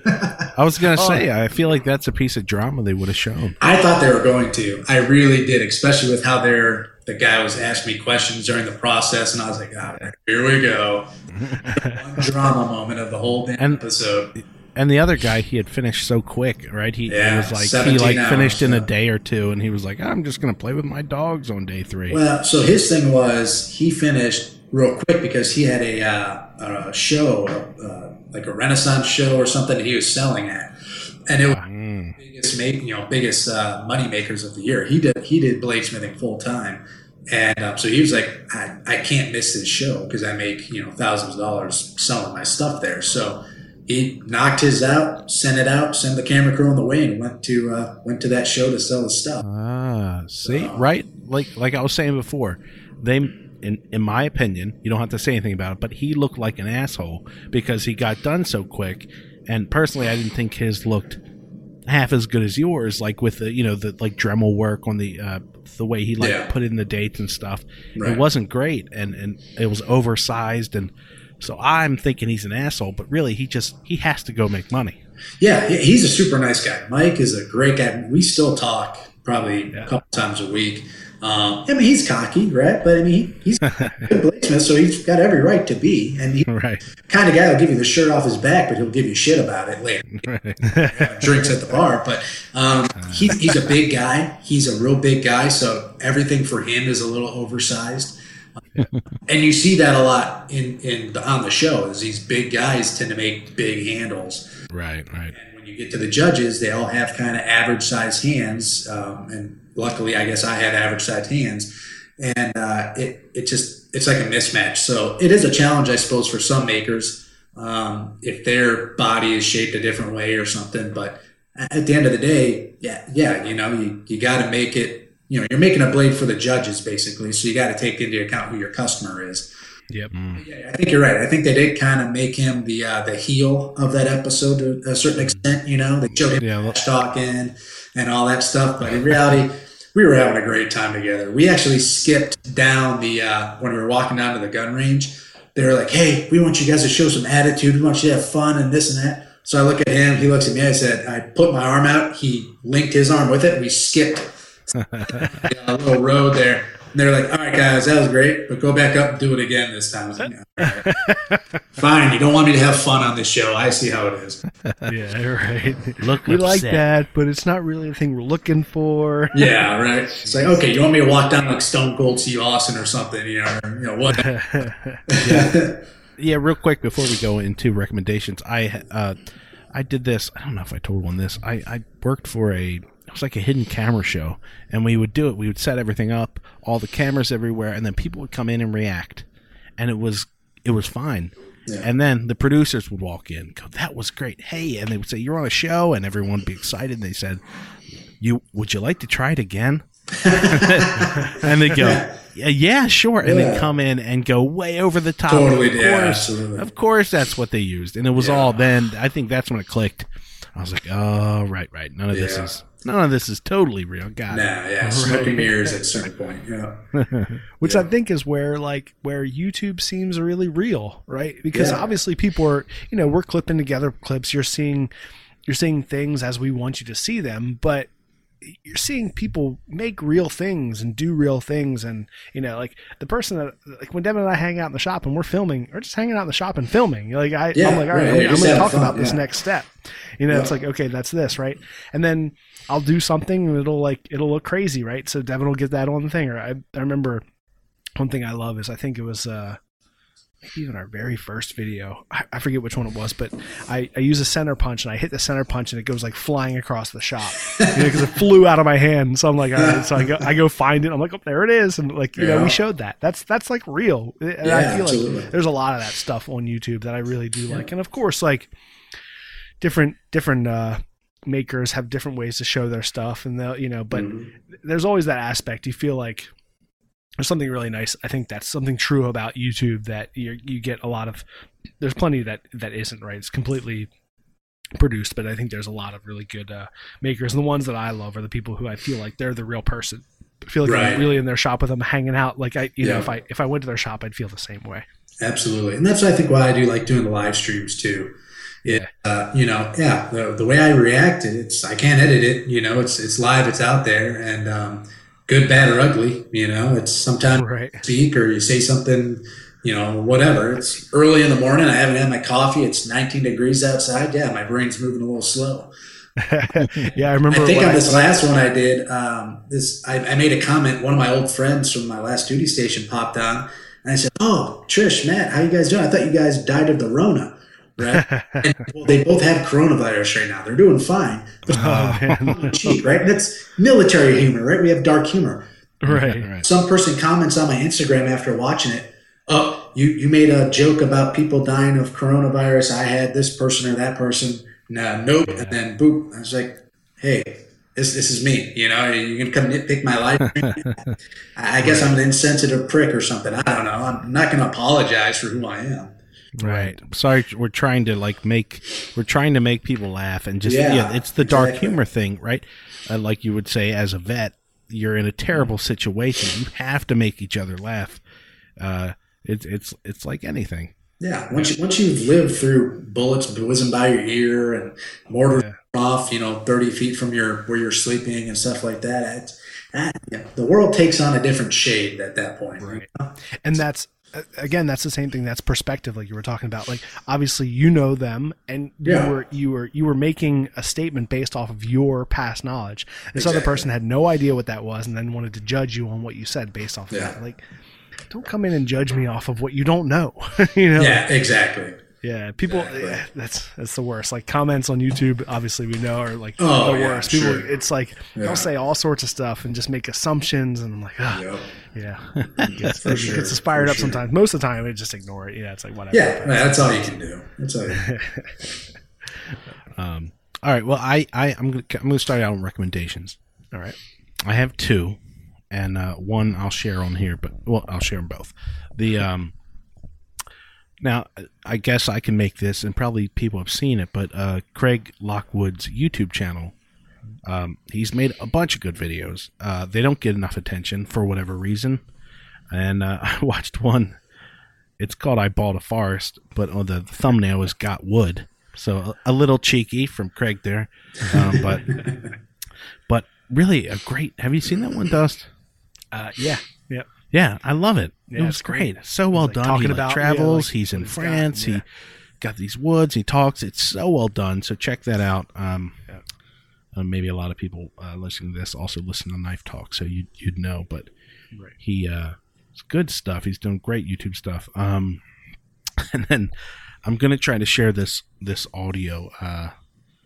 One of the funniest YouTube titles I've heard. It's this: man sneezes into trombone during concert. All right, so I'm gonna play this for you, and the title's good enough, but here we go.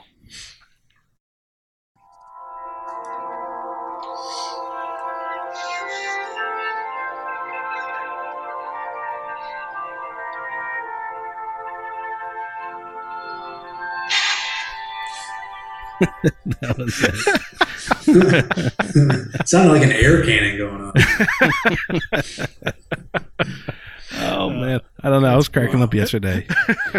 That's awesome. So watch that video if you want to hear it again. Man sneezes into trombone during concert. Wow. That's funny. I almost started laughing before it got to it. I was like, the suspense was killing me. Yeah. It's gonna be in the middle. Sure enough. Poor guy. And you can barely see him, but he seems embarrassed. Oh, I'm sure. Yeah. All right, John, you have a recommendation for the listeners? So I've got two. So I've got one in terms of Gettysburg, right? Because we talked about that. Cool. Really good book that if you want a very good breakdown on the entire Gettysburg campaign, it's called Gettysburg. Surprise, surprise. By Stephen W. Sears. They have it on audiobook. That's how I listened to it. It's great. I mean, like I said, they talk about everything from political personalities to logistics to the battle, the tactics, and all this stuff.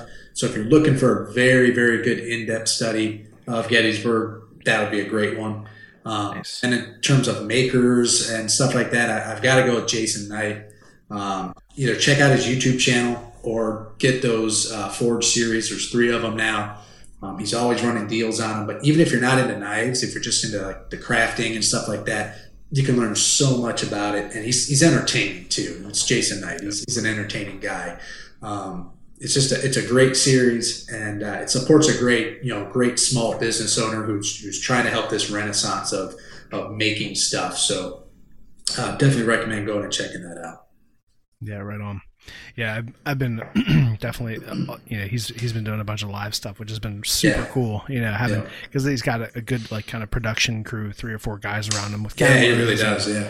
They do an awesome job. I mean, I feel like when I'm watching one of those live streams, I feel like I'm watching a produced channel. Right. It's great. Yeah, he's leaps and bounds. He's grown leaps and bounds from what he used to have, so. Yeah, it's awesome. Cool.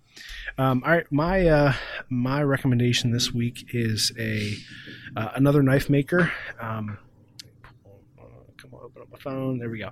So his name is Dimitri. He's on Instagram. His Instagram name is @functional_crafts.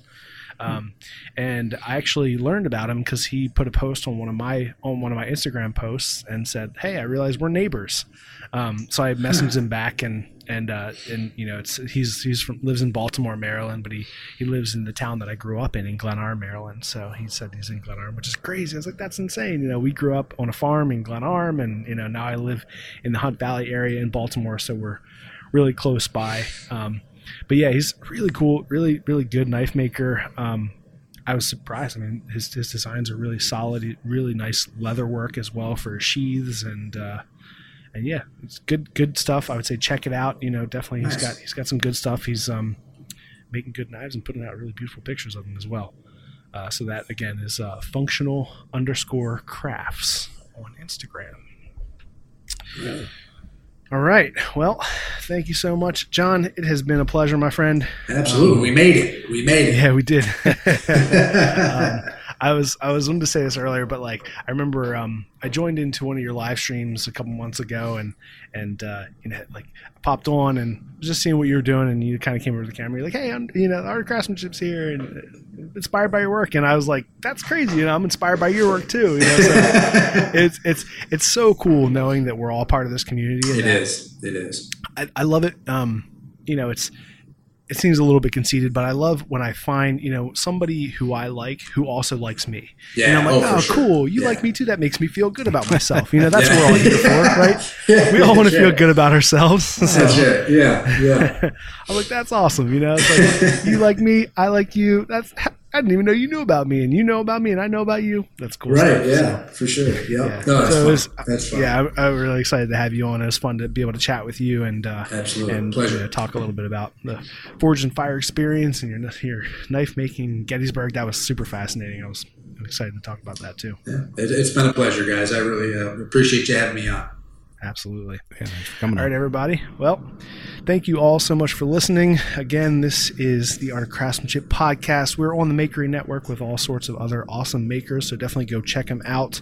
Knife Talk podcast, the Handmade podcast. We got Work For It and Simple Little Life and the Young Makers. I know I'm missing more. There's some really awesome podcasts out there. So XYZ, yeah, that's a new one. There's a woodworking podcast. I can't think of the name off the top of my head, but check it out. Go to the makery.network. Check out the other makers. Everybody's doing really awesome stuff. It's fun to listen, and you know, I'm continually listening and laughing and enjoying what people are putting out there. So we're trying to do that. John, where can people find you on social media? Yeah, so I'm on Instagram and Facebook at Nagel House Forge, Twitter, Nagel House Forge, LinkedIn at Jonathan Nagel, but yeah, I don't do much Forge stuff on there. So yeah, pretty much Facebook, Instagram, and Twitter. All right, right on. And you guys can all find us, The Art of Craftsmanship, on YouTube and on Instagram at The Art of Craftsmanship. If you want to support the channel and or the podcast, you can also go over to Patreon and find us there. So thank you, everybody, for joining us. Devin, it's always a pleasure. John, it was awesome. I appreciate it. I appreciate it, guys. Thanks, everybody, and we will talk to you all next time. If you like this show, take a look at our other shows made for makers just like you at www.makery.network.